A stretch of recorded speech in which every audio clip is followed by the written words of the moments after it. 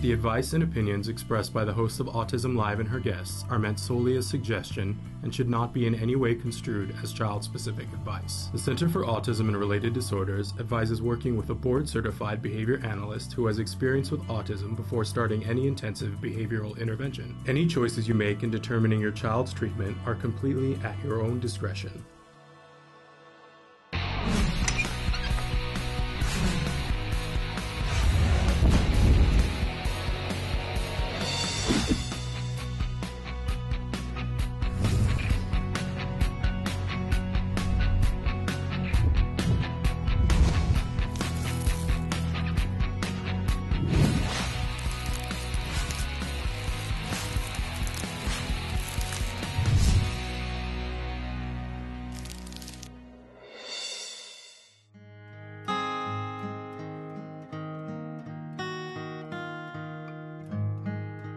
Good morning and welcome to Autism Live. I'm Shannon Penrod. We're coming to you live, still from my home.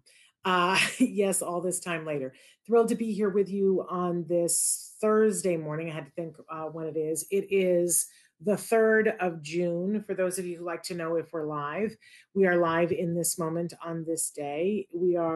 Today's a big day for a lot of different reasons. Today is my dear friend Joanne Lara's birthday. If you are friends with me on Facebook, you know I've started posting videos that we're going to post throughout the day, and Traven, I think, shared it on Autism Live. These are videos that we made for her memorial last year. Unfortunately, Joanne, who was a regular on our show, lost her battle with cancer just a few days after her birthday last year. And I think it's always important to celebrate the life and not dwell in the way it ended. And so we're asking everybody today, do something in memory of Joanne. Be kind to someone, help someone get a job that's on the autism spectrum, speak truth to power, like whatever, be crabby to somebody who deserves you to be crabby to them. Remember Joanne in the way that makes sense to you. Be a good friend to someone. We hope that that you'll remember Joanne in whichever way it feels best and most right to you. Also, we are 2 days, 2 days away from my child turning 18. I'm going to be a parent of an adult in 2 days, and we are a week and a day away from my son being a high school graduate. It's like, do dance moves. It's craziness around here. But thrilled to be here with you for this hour to talk about autism in a very special way today. We've got an amazing guest. She's one of my favorite people anywhere, but certainly if you were talking about the community of people that work at the Center for Autism and Related Disorders, which is a lot of great people, she's one of the greatest and one of my favorite people. But she's one of my favorite people on the planet. Let me say that. Veronica Hinojosa is going to be joining us a little bit later on to talk about, she's a BCBA and an expert in the field of autism, but she's specifically going to be talking about the sibling piece. How do we help siblings? How do we support them? How do we foster good relationships between our kiddos on the spectrum and our kiddos not on the spectrum, right? How do we make it work? And she's got a particular expertise in this, and she'll tell you why when she's here with us a little bit later on. So want to make sure that I say to you, we're live right now on Facebook, on YouTube, and on Twitter, as well as on our homepage, autism-live.com. We hope that you'll check us out in one of those platforms or one of the many other platforms that we are also live on. But I will tell you that the big three are the easiest if you want to interact now. In fact, we love your comments and questions and concerns that you guys write in. And so you can be putting those in right now live on Facebook, YouTube, or Twitter. If you are watching us recorded, and we do podcast the show to every place you can podcast for and have it be a free download, we want to thank you. Right now, we're considered the #1 autism podcast worldwide, and that's because of you guys. So please keep watching, keep liking, keep sharing, subscribe. Can I just tell you, we've got some content that's going to be coming up that we would really like it. When you go to our homepage, autism-live.com, a pop-up will come up and it will say, would you like to subscribe? We have not been sending the weekly viewer guide the last, I would say, month and a half, but we're going to be resuming that in June, and we've got some other content that's specifically curated for you. We're not going to spam you. We just don't do that. We don't sell the list. We just don't do that. So please subscribe. We would love it when you subscribe.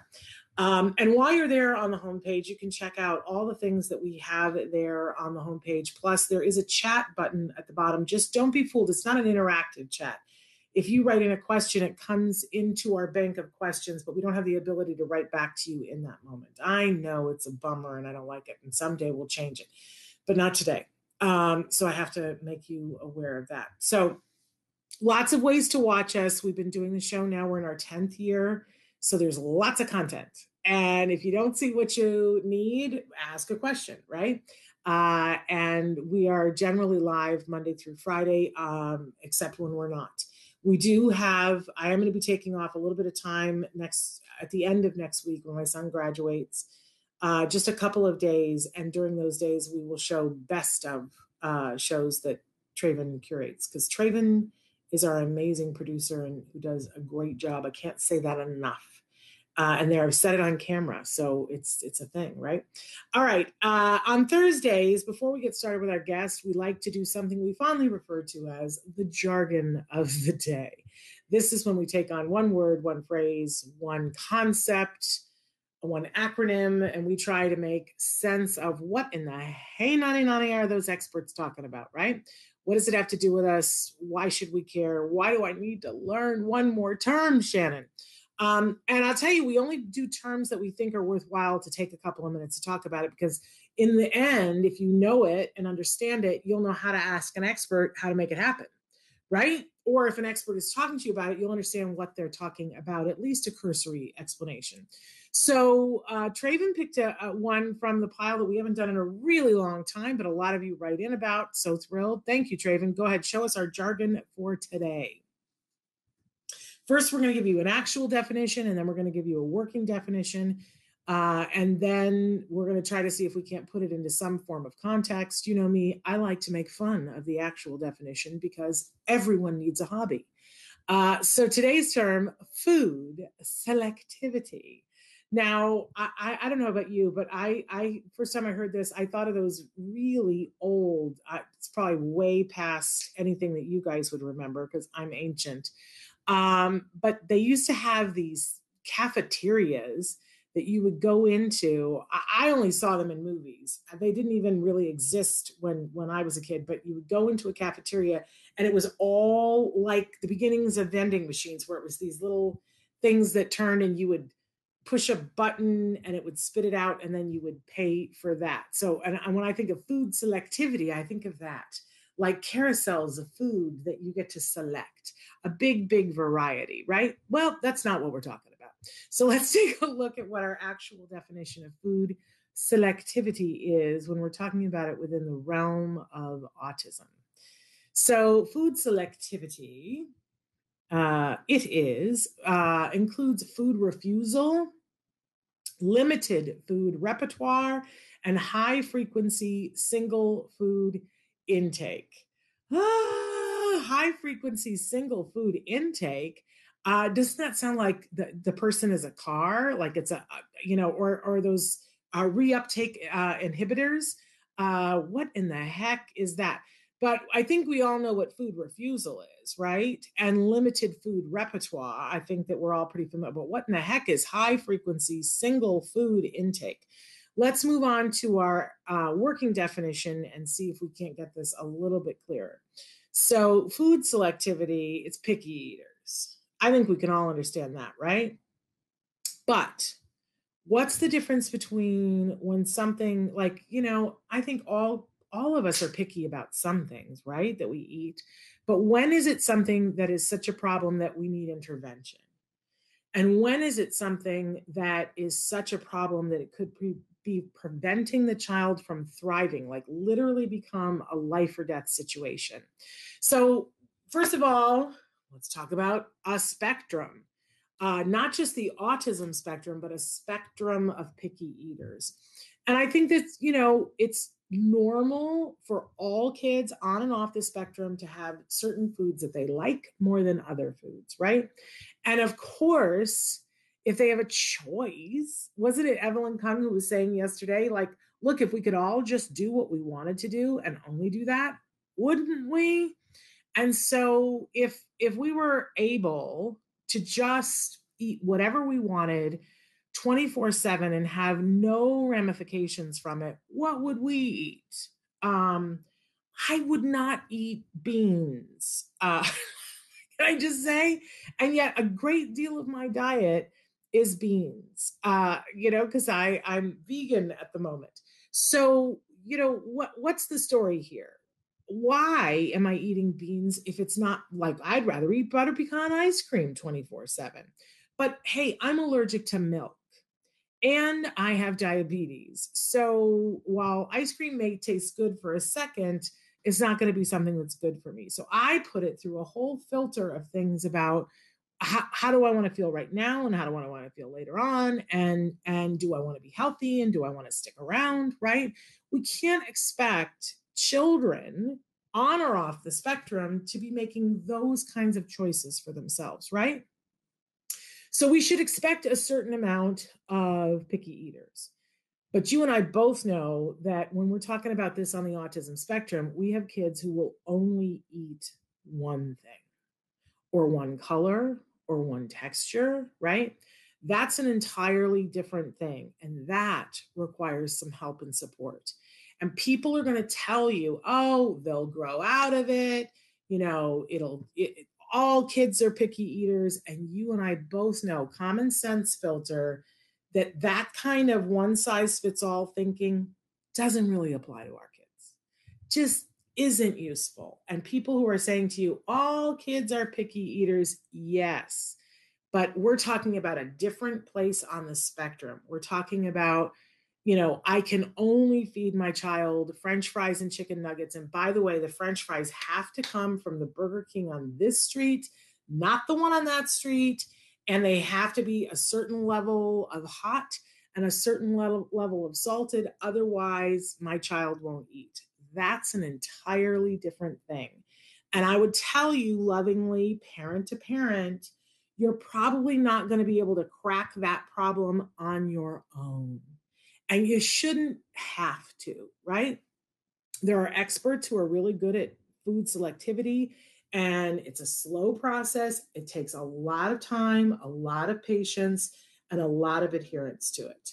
But they're wildly successful. Now, I'm saying that, but I want to give you the absolute best possible information going into this, because I know some of you are going to call up your ABA provider today and go, hey, I'd like this fixed by next Wednesday because my mother-in-law is coming. And next Wednesday, I need for my child to eat her lasagna. And he does not eat red foods, right? I just want to reiterate, these interventions take time and that they are effective, but it's not unusual for something to take 6 months to a year to really see the big improvement. But what's fun about that is that, a year goes by, kind of like, look at how fast the last year went by, right?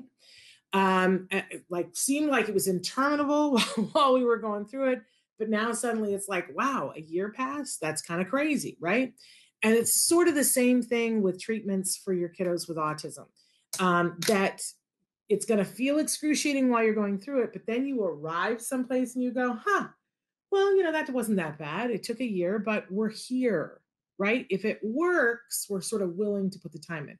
And I'm telling you, if you're working with a professional for food selectivity, you are going to see some improvement, but it's going to be slow moving. But I guarantee you that if you really follow the intervention and you got a good expert, you'll look back a year later and you'll go, oh, we're in an entirely different place than where we started out. So, we have those picky eaters, we have the kiddos that there's a real selectivity issue, and you really got to get good ABA help, good quality ABA help for that, or a feeding expert. But then there is a whole other place on the spectrum where kids are ingesting things that are not edible. That's pica.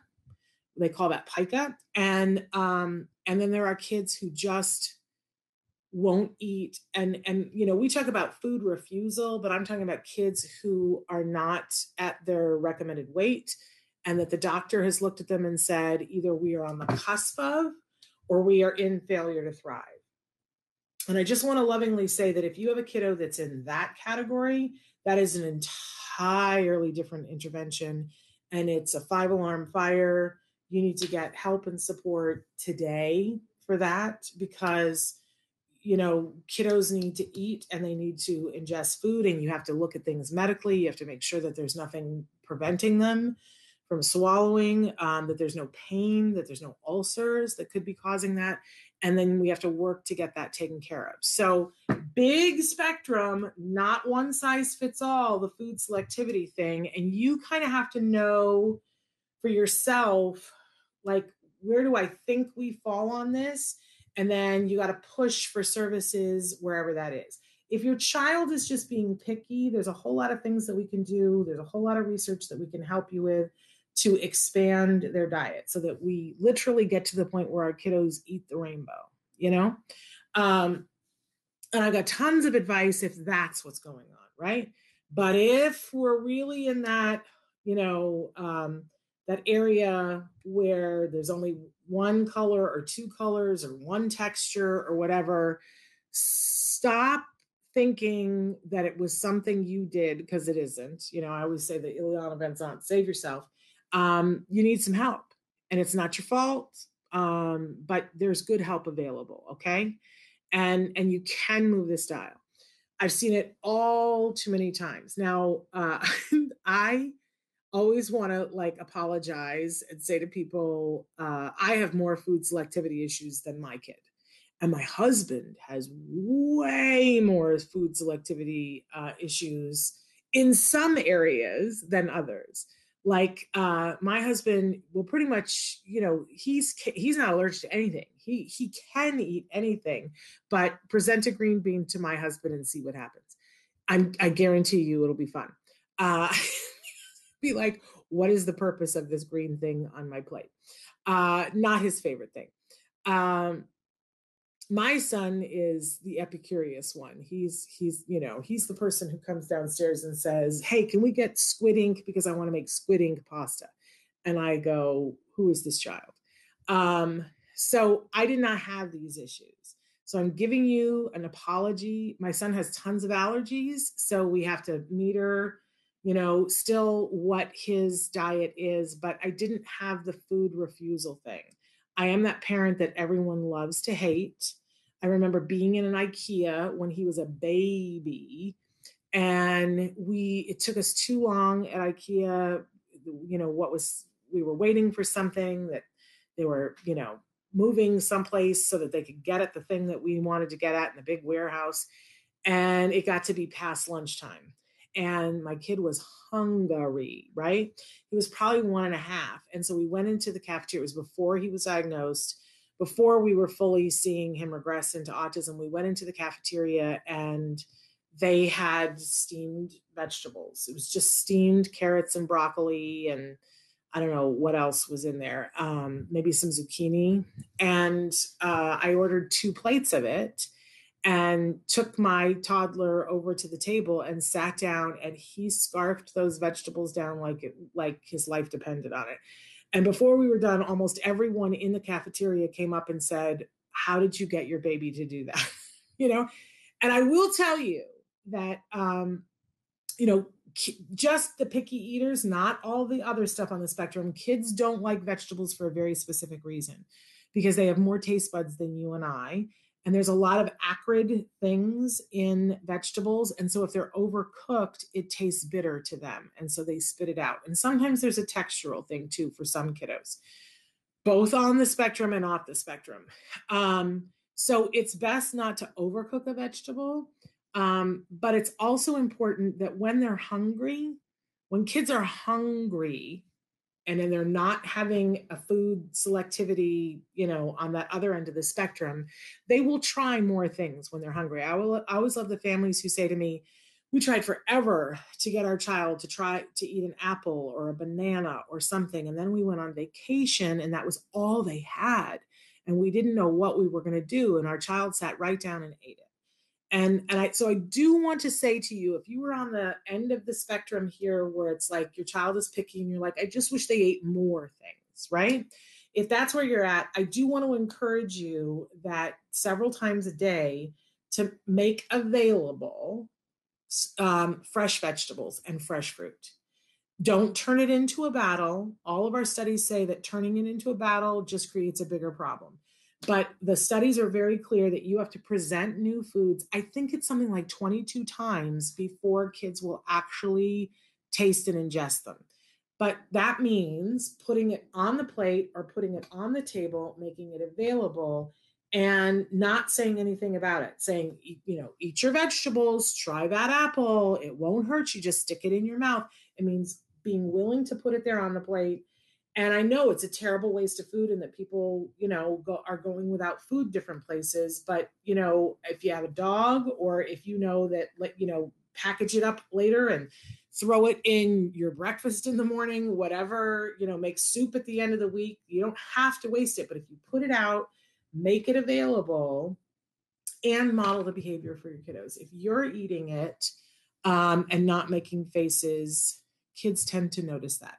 So that's if you just have the mildly picky eater. Anything other than that, you really want to be talking with an expert, okay?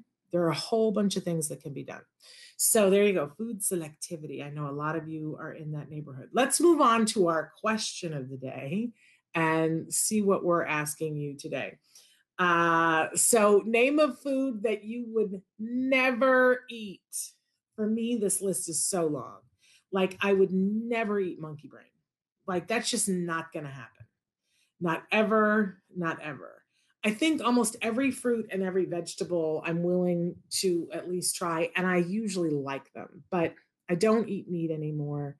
I didn't for a lot of years, had some stomach issues and was told that I needed to put some meat back in my diet. And then I became diabetic. So now I'm back off of meat and feeling better. But everybody's ecosystem is different. So what won't you guys eat? Nobody's writing in today. I'm not getting the chat. Is there an issue with the chat, Traven, or is everybody quiet? Somebody tell me a food that you would never eat no matter what, so I can see if the chat is working today. We might be having problems with it. Okay, because I'd love to know what is the line. Traven, what's something that you would never eat no matter what? I used to hate wax beans, but I can eat wax beans now. I just don't like them. It's like they're flavorless, which is what my husband says about cantaloupe. I don't understand that. Cantaloupe is the most delicious thing ever. Oh, so Traven said clams, that he doesn't want to eat clams. I used to eat clams. Clams are like another thing. It's like rubber. I don't understand why anybody wants to eat, or any crustacean. I have a good friend who's the same way, that it's like, no. These are things that are meant to clean the ocean. I'm not eating them. So there you go. What about you guys? Okay. Somebody finally wrote in and said, I would never eat broccoli. I'm sending you a hug. Broccoli is one of my favorite things on the face of the planet, but you and George Bush Sr., not the fans of the broccoli. We always said to my son, it's like eating baby trees. Let's eat baby trees right now. And we enjoyed that. And of course, my head goes, well, you haven't had broccoli cooked properly. But some people are just not going to like broccoli. I'm sending you a hug. You don't have to like broccoli. That's, you don't have to do it. Okay, so keep them coming, you guys. Thank you for writing in, Yaima, so that I know that the chat is working. Tell me what food you would never eat, you guys. Let's gross each other out. There are so many things like tripe and like things I'm just never going to touch. Okay. All right, but let's move on to our topic for the week. And because I think, it's eating the rainbow. It is not what I thought it was. But this is a topic that I talk about a lot, eating the rainbow and how important it is. And I talk about it that way because I think it's an accessible way for the kiddos. Rainbows, thank you. Yaima sent hugs back to me. I appreciate that. Our kids, it's so funny. Years ago when Jem was little, they had, was it Jamie Oliver who was doing the food revolution? And they were going into schools, high schools, even here in Los Angeles. And they were teaching the high school students about nutrition and what to eat, because most of the kids were eating things that came out of cardboard boxes or were wrapped in wax paper from a fast food place. And they saw, and these were neurotypical kids graduating from high school. And Jamie Oliver, stood up and held like a picture of a hamburger and said, where does this food come from? And so the appropriate answer would be like, well, the bread comes from wheat, and the burger came from a cow, and the kids just didn't know it. They just, it was mind boggling to me. And he showed them pictures of vegetables, and they didn't know the vegetables. That's a little less mind boggling for me. I went to college and didn't know what an eggplant was. Now it's one of my favorite things on the face of the planet. But it reminded me, when I had this baby who was not speaking at that point, how important it is to language the food. That when we're feeding our kids, that we take them through the process. I want to encourage you. It is now safe pretty much wherever you live, unless you're currently in Australia. It's like planting time. Plant something with your child. In a lot of times in kindergarten, they give you one bean seed and they tell you to stick it in a clear cup and have it grow and have your child water it. To see how it grows roots and things like that. Man, plant a garden with your kiddos. And if you only have a windowsill, I think it's better to do it in a glass to start with, so that, because if you plant it in the ground, they don't get to see the roots. And the thing about having the clear thing, they get to see the roots. But I think we have a responsibility as caregivers in this generation to connect our children, and especially our kiddos on the spectrum, to their food and the process of food. It's another one of those things that sometimes, you'll go, well, I'm just going to do this because it seems like the thing to do, but you might find a passion of your child. I know that Elaine Hall, Coach E from the Miracle Project, her son on the spectrum, now this is his vocation. He is an extraordinary organic farmer. And he is a young man who is non-vocal. He communicates with an iPad. And there's a lot of places in his life where he needs support, not in the garden. He could support all of us in the garden, right? He's found his passion, his vocation. So you never know, your kiddo might end up being somebody who really likes to garden and likes to plant things. But I think it's important that we do language the food, take it through the process for them, do the planting, do the harvesting, take them to farmers markets when it's appropriate, where you are for COVID, and have them see the array of different colors of things. Have them help pick it out, and then have them, right now I have a purple bean crisis on my in my life. I planted a bunch of beans, purple beans, and I have purple beans for me, you, and everybody way too many, right? But it's a fascinating thing, and there's a whole science experiment, because you harvest the beans and then you snap them, which is a very sensory satisfying thing. And then once you put them in the pot to cook them, they turn green. So it's like a magic trick. Imagine doing that with your kiddos. So we don't just have an expectation that they're going to eat the rainbow. We have to teach them about the rainbow so that they will eat the rainbow. Fateh is sending me a hug. She says, I would never eat pork. Right there with you. My son on the spectrum never ate vegetable except potatoes, and any fruit except an apple. And that's, that's a hard thing, right? We have a lot of kids that just want to eat white things, and potatoes are the thing. But we know that long term, that's not going to be a healthy thing. So that's one of the reasons why we talk about getting an expert to start working on expanding his repertoire of what he will eat. Rocio says, my son will only eat rice or cereal. That's it. We've tried everything and we model, but no use. He is 3. And so on that spectrum that I was talking about, we're not just a picky eater anymore. We're really at that food selectivity, and it's important to have an expert. I would encourage you, first of all, it's important to be getting good quality ABA. And if you're getting good quality ABA, then that means you have a BCBA, a board certified behavior analyst, and you're talking with them and they're coming up with an intervention plan that will be slow, super slow. But what I want next year, a year from today, Rocio, is to hear that your child is eating green beans, you know, or maybe he's eating broccoli, right? And I think that if you work with an expert, you will see that you will have made significant progress this time next year. But don't listen to the people who say, oh, they grow out of that. I know teenagers who only eat cereal and are very unhealthy, and have diabetes, and we don't want that for your child. Speaking of board certified behavior analysts, we have one joining us right now, the fabulous Veronica Hinojosa. And as I said earlier, one of my favorite people. Thank you, Rocio, an expert from ABA. Yes, which would be a board certified behavior analyst. There are also food experts, but they're harder to find. There are many more BCBAs who can help you. So Veronica Hinojosa is joining us right now. She is a BCBA. She is an amazing expert in the field of autism, and she works at the Center for Autism and Related Disorders. We'll have her tell us a little bit about what that is. But she's joining us today to talk about siblings and how we support siblings and how we help foster good relationships between our kids on the spectrum and their siblings, whether the siblings are also on the spectrum or not. So, Veronica, welcome to the show. Hi, Shannon.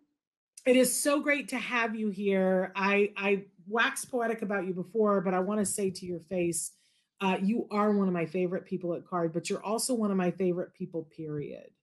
That you have a heart that is bigger than the size of Texas, which is where I assume you are coming to us from this morning. And I have seen you make the difference in so many families' lives, honestly. I'm going to get emotional. But I adore you. You know how there's just some people in life, you guys, that they're always going to come from a place of wanting to support our kids regardless. Doesn't matter what time of day it is, doesn't matter what day of week it is. They're just always going to come. It doesn't even matter if it's what's best for them personally. There are people who do what's best for our kiddos. This is who Veronica is. She is one of those people, an ally of the first order. So Veronica, tell them what you do, for CARD right now. What does your job look like? So currently I'm the regional manager for Central Texas. So I oversee our clinics in Austin, DFW, and Houston. Very cool. Very, very cool. And you are someone who is an expert on the sibling issue, and this is a subject that you talk quite a bit about. I don't know if you want to share with everybody why that is of particular interest to you. Yes. So my brother had ABA therapy. My brother was diagnosed with autism in 1989, and he had ABA therapy as we were growing up. And it was one of the most important and significant and meaningful experiences of our lives. And it improved his quality of life and my entire family's quality of life. So I'm a huge advocate of ABA and also ABA treating the entire family. Yes. And I love, over the years, I've had the opportunity to interact with you. My son and I actually came to Texas. I guess it was 3 summers ago now, officially, and got to spend quite a bit of time with you touring Texas and talking with families and talking with staff. And I got to see you in action, and she's a force, you guys, a force for good. And I think that families in particular, you have a way with families, because I think it is evident in everything that you do that it's about the whole family for you. And it makes total sense to me, because that you were a whole family, you were part of a whole family, and that you have a greater understanding than those of us who did not go through that. I think it lends an authenticity to your voice, which is palpable. Like, we all feel it when we're in your presence. So I thank you. You came the other day and did a presentation for a group that I lead. And I said, why are we not doing this on Autism Live? And thank you for being willing to do it so soon. So talk to us about siblings. And right now, you guys, if you're watching, please feel free to write in if you have a specific sibling issue. If there's something that you want to ask Veronica that's very unique to your family, or something that you want to know, like, how do I deal with this, or how do I deal with that? But start us off, Veronica, and talk about some of the considerations that you ask families to think about? So I think a lot of families are really interested in involving siblings in treatment, but it can always obviously be a challenge. I mean, I think everybody on the planet can sympathize with our parents and the fact that not only are they juggling all of the needs of a child with special needs who has developmental disabilities, but then also calculating in their other children and trying to have enough love and attention and affection for all of the little people that they're charged to care for.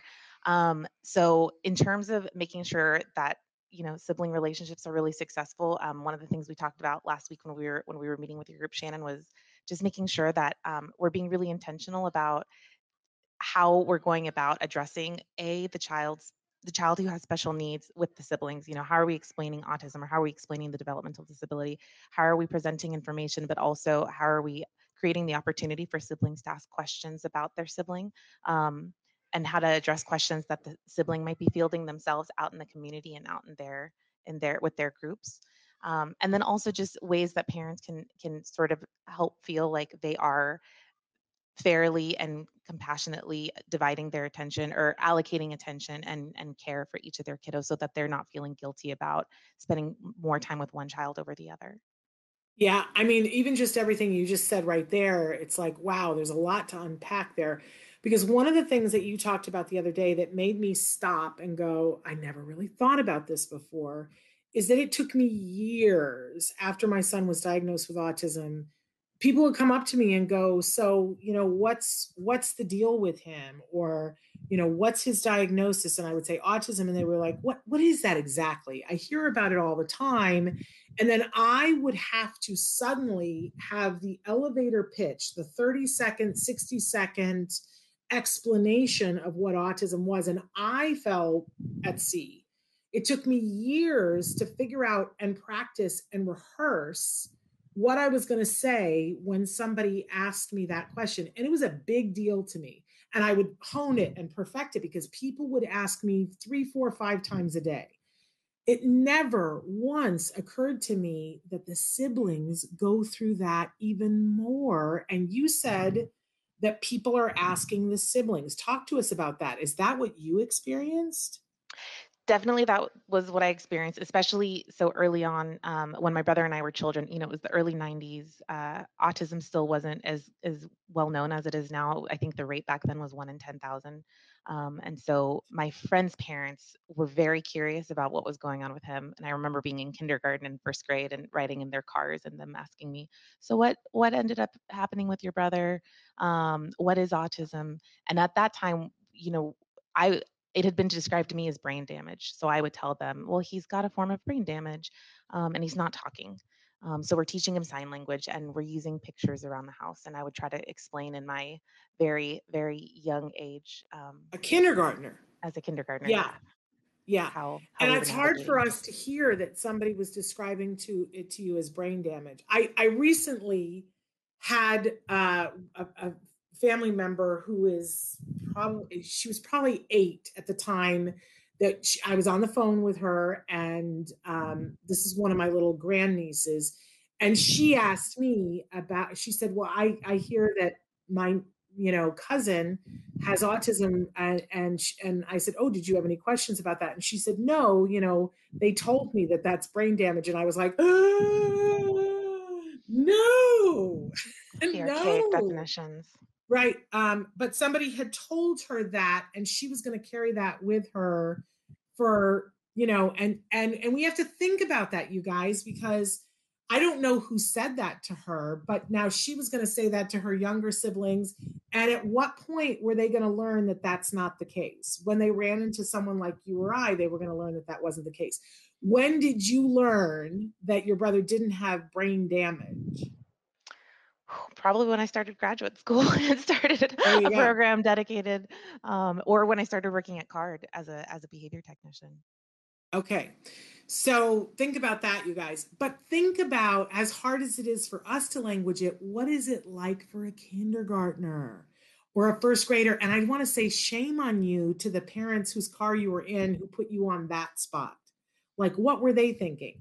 But it never occurred to me that people are going to ask your kiddos to give a definition of the diagnosis of their sibling. and to prepare them for that, to give them a phrase to say that sits right with your family and that accurately describes how your family feels about your child's diagnosis. It's an extra responsibility, but I think, and you made this point, that having that conversation helps to answer their questions. Absolutely.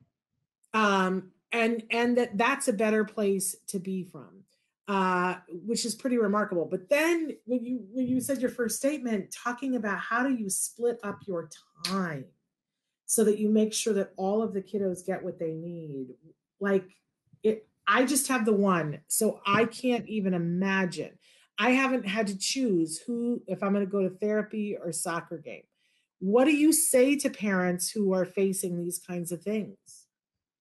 So again, like I mentioned last week, I had read that amazing analogy the other day where parenting is like juggling a bunch of balls, and some of the balls are plastic and really strong and unbreakable, and some of the balls are glass. So it's not about not letting any balls drop. It's okay if some balls fall down. You just want to try to take care of the ones that are really fragile. So I think for parents, it's if you have your child enrolled in therapy and you have your other child enrolled in soccer and gymnastics and karate and violin lessons. It's okay if you don't make it to every soccer game or every karate match. You just want to make sure that you're there for the big ones, the same way that it's okay if you don't make it to every therapy session and observe every speech appointment or every OT appointment. It's just a matter of trying to find that balance and being there for the important stuff. And sometimes maybe you're not going to be able to make it to any of those appointments or to any of those events.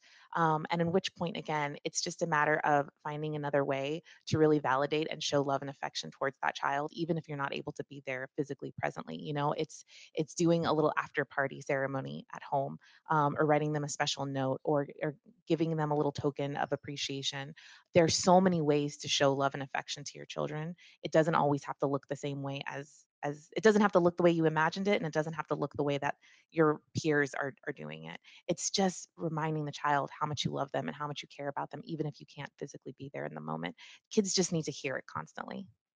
Yes, yes, on and off the spectrum, they need to hear it. But I want to make sure that I clarify, because when we talk about, you physically as the caregiver don't have to be present at all of those things.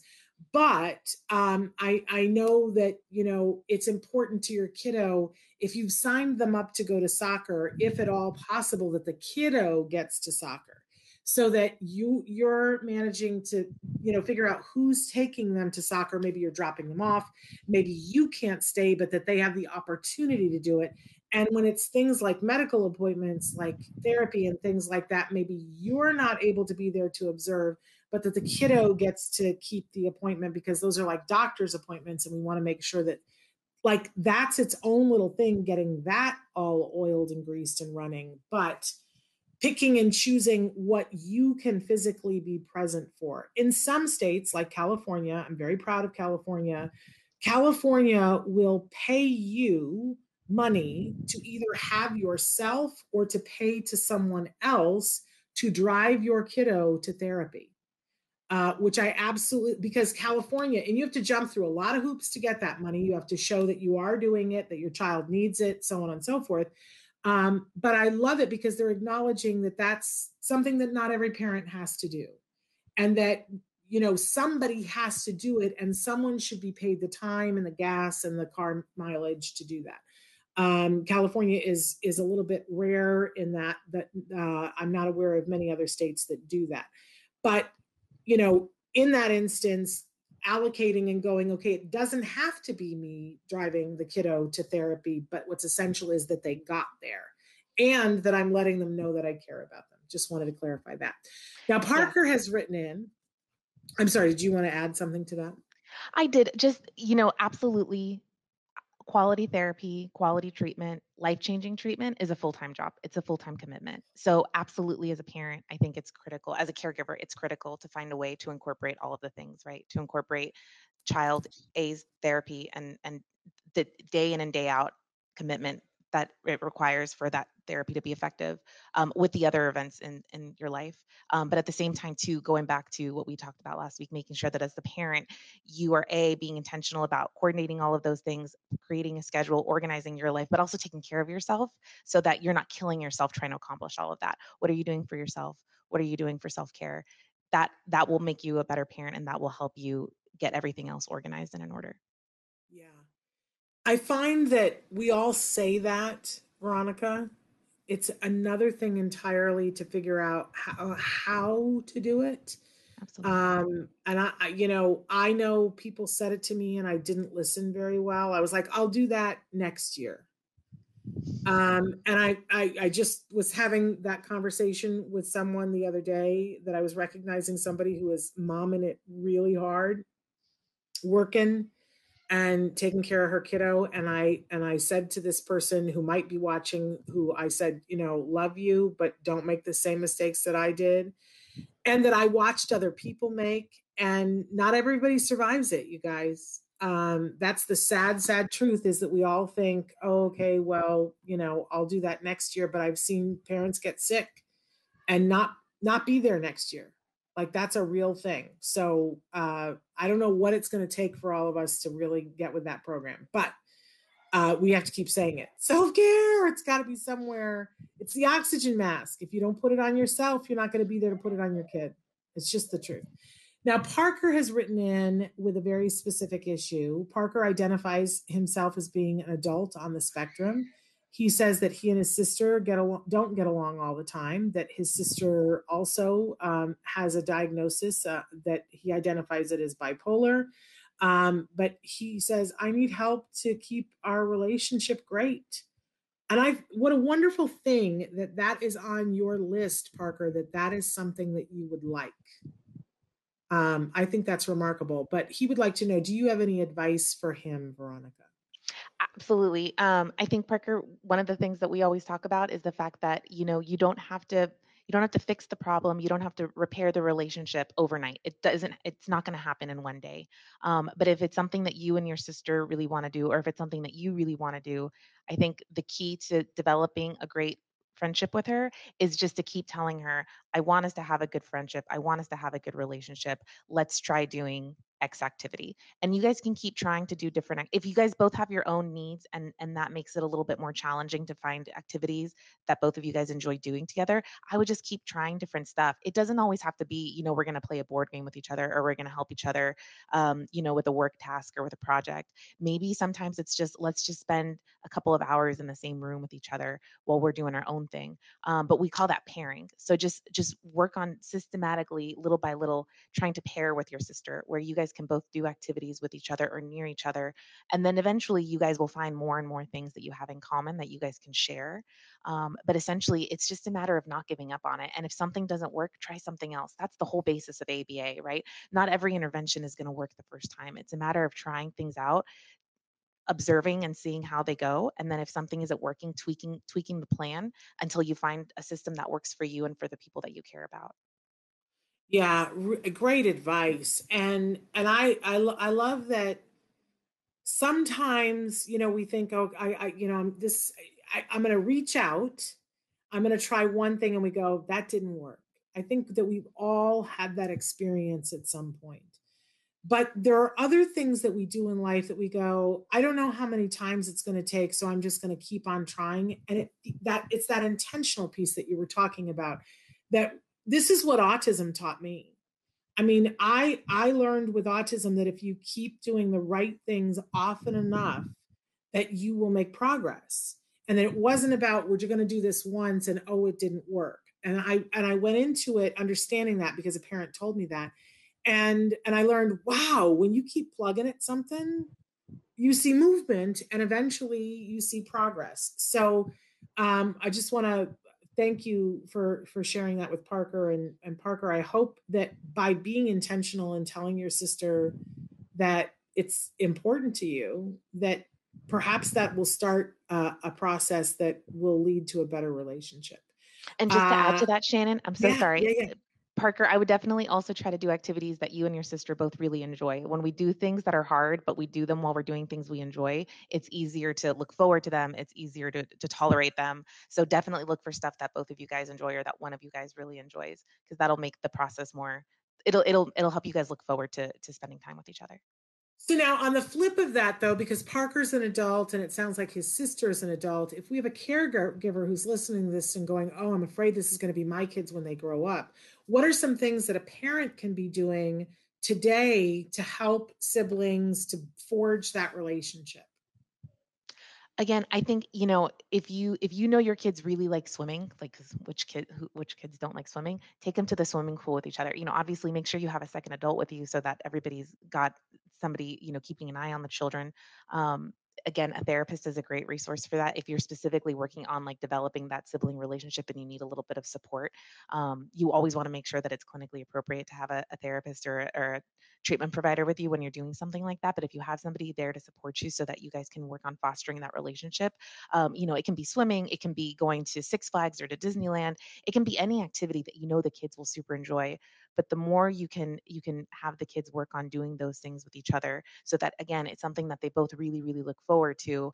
And then you just want to constantly praise the siblings for the things that they're doing that help develop that relationship. So if they spontaneously remember to take turns, if they spontaneously smile at each other, try to show each other how to do things, you want to reinforce and praise every single opportunity you have, because that's going to be what develops those skills in that child. I think I was telling you last week, Shannon, one of the best things my mother did, one of the smartest things she did when I was growing up, was she would always tell other adults what a great sister I was, what a great caregiver I was for my brother. And that really made me that became a self fulfilling prophecy for me. I wanted to be the great big sister that my mother told my teachers and our friends that I was. And so just constantly giving children that praise will help develop that desire, and it'll inspire them to be great brothers and sisters. That's amazing. We have somebody who wrote in, and while I'm reading this, Mr. ABS, if you can tell us what state you're in, that would be super helpful. They've written in and said, family of 5 with a recently diagnosed 3-year-old in January, will be 4 in just a couple of days. Single income, denied Medicaid, has been seeing occupational therapy, speech since 2 years to be proactive, haven't chosen ABA and wonder how. They go on to say he loves his 2 sisters, my wife and I, but we all deal with the hitting, scratching, pinching, spitting. How to curb these behaviors and how to better explain to his sisters. The sisters are 6 and 9. And thank you for telling us that you're in Virginia. It's funny. Somebody just asked me last night about the Medicaid waivers in Virginia, and I need to be looking that up to know more about Virginia. But I do want to say about the Medicaid thing, if you probably applied for Medicaid and applied as a regular person, and you were denied because you make too much money to apply for Medicaid as a regular person. But you should be able to reapply on behalf of your child and say that your child has a disability. And because they have a diagnosis of autism, that is considered a disability. So if you reapply under that status, your child should not be denied and should get Medicaid. And I don't know if Medicaid, and I don't even know because you're Texas, but I don't know which which waiver in Virginia you need to be able to get Medicaid, but I will look into that. You don't know if they take just regular Medicaid in Virginia, do you, I Veronica?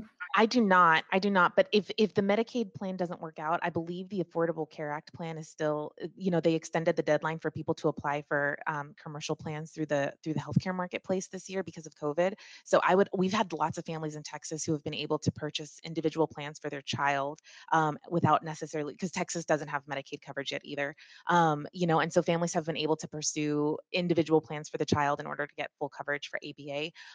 Definitely, if your child who's turning 4 is engaging in aggressive behaviors and scratching and hitting and everything, ABA is going to be critical to start as soon as possible. We know as clinicians, as providers, that all aggression, all of those inappropriate behaviors, they're all they're all communication. Your child is trying to communicate and doesn't have a reliable way of getting their needs met right now. So the sooner you can get them involved in ABA so that they can start working on developing more appropriate ways of expressing their needs, that's going to be life changing for your whole family. Yeah. In the meantime, in the meantime, as a family, I would also, for the sake of your 6-year-old and your 9-year-old, I would put together a plan for what to do when the 3-year-old engages in aggression. So that when they start to engage in aggression, your other kiddos might say, okay, I'm going to give them space. I'm going to keep my hands to myself because I don't want to accidentally hurt them, and I'm going to come get mom and dad, or I'm going to come get dad or mom, whoever is available. And that way they know, maybe they give sibling a pillow or something that they can safely hit. It can just be a plan that you as your family feel is safe. But giving that plan and expressing that plan to the 6-year-old and the 9-year-old is going to make them feel safer, and it's going to help it ensure that they are also addressing those inappropriate behaviors appropriately, so that it doesn't no one inadvertently gets injured, and your other children don't accidentally reinforce the aggression. Because a lot of times what will happen is, child A starts to hit or scratch or gets upset, and then child B hits and scratches back, and then it becomes a back and forth, and eventually everybody is trying to get what they want, and you give in because you're so tired, and they're hurting each other, and you're giving them the toy that they were wanting in the first place, and now everybody has learned, okay, when I hit and scratch, I'll get what I want and I'll get what I need.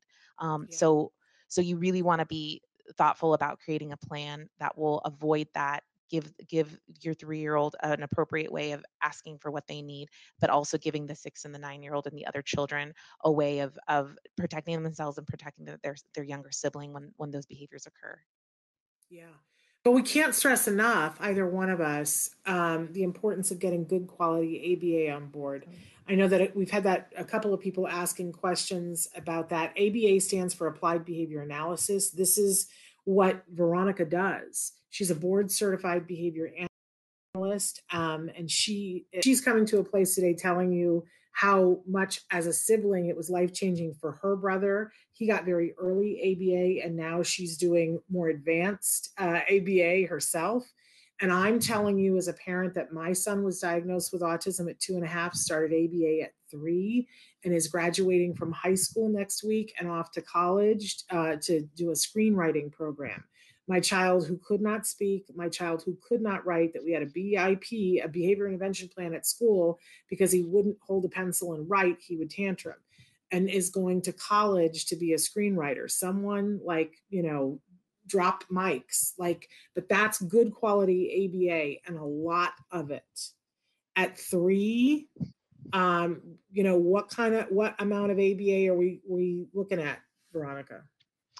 30 to 40 hours. It's a full time, as A many week. of a week, as many of the waking hours as possible. Because again, I always tell families, especially new families, if your child isn't speaking, they're 3 or 4 years old and they're not talking yet, they have a tremendous amount of vocabulary that they need to catch up on. And it's like learning a new language. And the fastest way to learn a new language is to be submerged in it for every waking minute of the day. So, even for ourselves as adults, you can try to take a foreign language class. If you do it for 1 or 2 hours a week, you're never going to become fluent in that language. If you really want to catch up and be able to be conversational in that language, you have to go to the country where they speak that language, and you have to live it every single day. That's exactly what ABA is like. You have to live it every minute of the day, because that is how you're going to catch up to your peers. That's how you're going to learn all of the skills that you need to really function independently. And it's not about trying to, make the kids normal or trying to change who they are. It's just about teaching them those skills for them to get their needs met, so that they can be as independent as possible, and they can have as much autonomy as possible, and have the highest quality of life possible. And thank you for saying that it's not about changing them. It's about helping them to be who they are and not be frustrated. Absolutely. I so appreciate that, hearing from more and more BCBAs and clarifying their position on that. And I also want to say to you, as a parent who's been through this, how important it is that we as caregivers learn what these therapists know, so that we can also do it. And that when you see what they're doing, like in the beginning, I think it makes us a little bit mad, Veronica, because you guys come in and you're super fun, and you're like, you get the kids playing, and all of a sudden you ask them to do something and the kid does it that we've tried for 6 months and couldn't get them to do. And we're like, hey, what's magical about you? But as much as I love all of you, and I do think that you are magical, the thing is that they're using techniques that are tried and Absolutely. true, that have been proven to be scientifically effective in these circumstances, and you can learn them too, which is sort of a really fun. You can be magic too. And when you do, it's not about punishing, it's about rewarding your child for doing the things that you ask them to do. You end up being a better parent, and you have a better relationship, not only with the child on the spectrum, but I'm told with all of your children, because they go, oh, you mean if I do good stuff, then good stuff happens? Well, I want to do good stuff because that's how I get good attention. It's a pretty fabulous thing. And Veronica's life is built on that, because Absolutely. you had that with your brother, and our lives got built on that because we had that with my son. So you have two people from like different points of view telling you same thing. And our topic today, I don't know if I shared this with you, we were talking about food selectivity and food issues. And I was saying to people, you know, if your child is just picky, like there are ways to deal with that yourself. We talked about some of them. But if your child is more, I was saying you need an expert, and I was recommending an ABA expert to deal with this. Because they're good at a lot of different things and a lot of different behaviors. So pretty incredible. Saying hello to everybody who's writing in. Okay, we're out of time. I can't even believe that we're totally out of time because we didn't get to all the good things, but we're completely out. But perhaps sometime we could have you come back and talk about more stuff. I would love to, Shannon. Thank you. Pantoja, this has been live, but we're about to end. But absolutely adore you. And if you are a family in Texas and you haven't started ABA yet, make sure you go to centerforautism.com, because those are Veronica is a part about making sure that she's a regional manager for Central Texas, and she's very involved with those centers. I will tell you that CARD is in many places, not just Texas. And in fact, they are in Virginia, but not everywhere in Virginia. So you'd have to look and see what the locations are. And CARD is a really good quality ABA provider. I always like, and that's where my son was treated. So I extra love CARD. But I also want you to know that we talk about this all the time on the show. There are other really good providers too. But not all ABA providers are equal and the same, and you should be talking to people to find out if you're going with a place that isn't CARD. Vet them first. Make sure that they're doing good quality ABA and have people like Veronica. Nobody has people like Veronica. So that's one of the reasons why I love CARD. But anyway, you guys, we are back tomorrow with a great show. Don't miss it. Until then, thank you, Veronica, for being here. Thanks, Shannon. Thank you. Thank you. Thanks, everybody, for watching and writing in. CARD stands for the Center for Autism and Related Disorders. Somebody just said, what is CARD? Center for Autism and Related Disorders. Veronica works for them, and this show is sponsored by them. Sending you a big hug too, Pantoja. And we will see you guys tomorrow. Until then, give your kiddos a hug from me and one from you too. Bye-bye for now.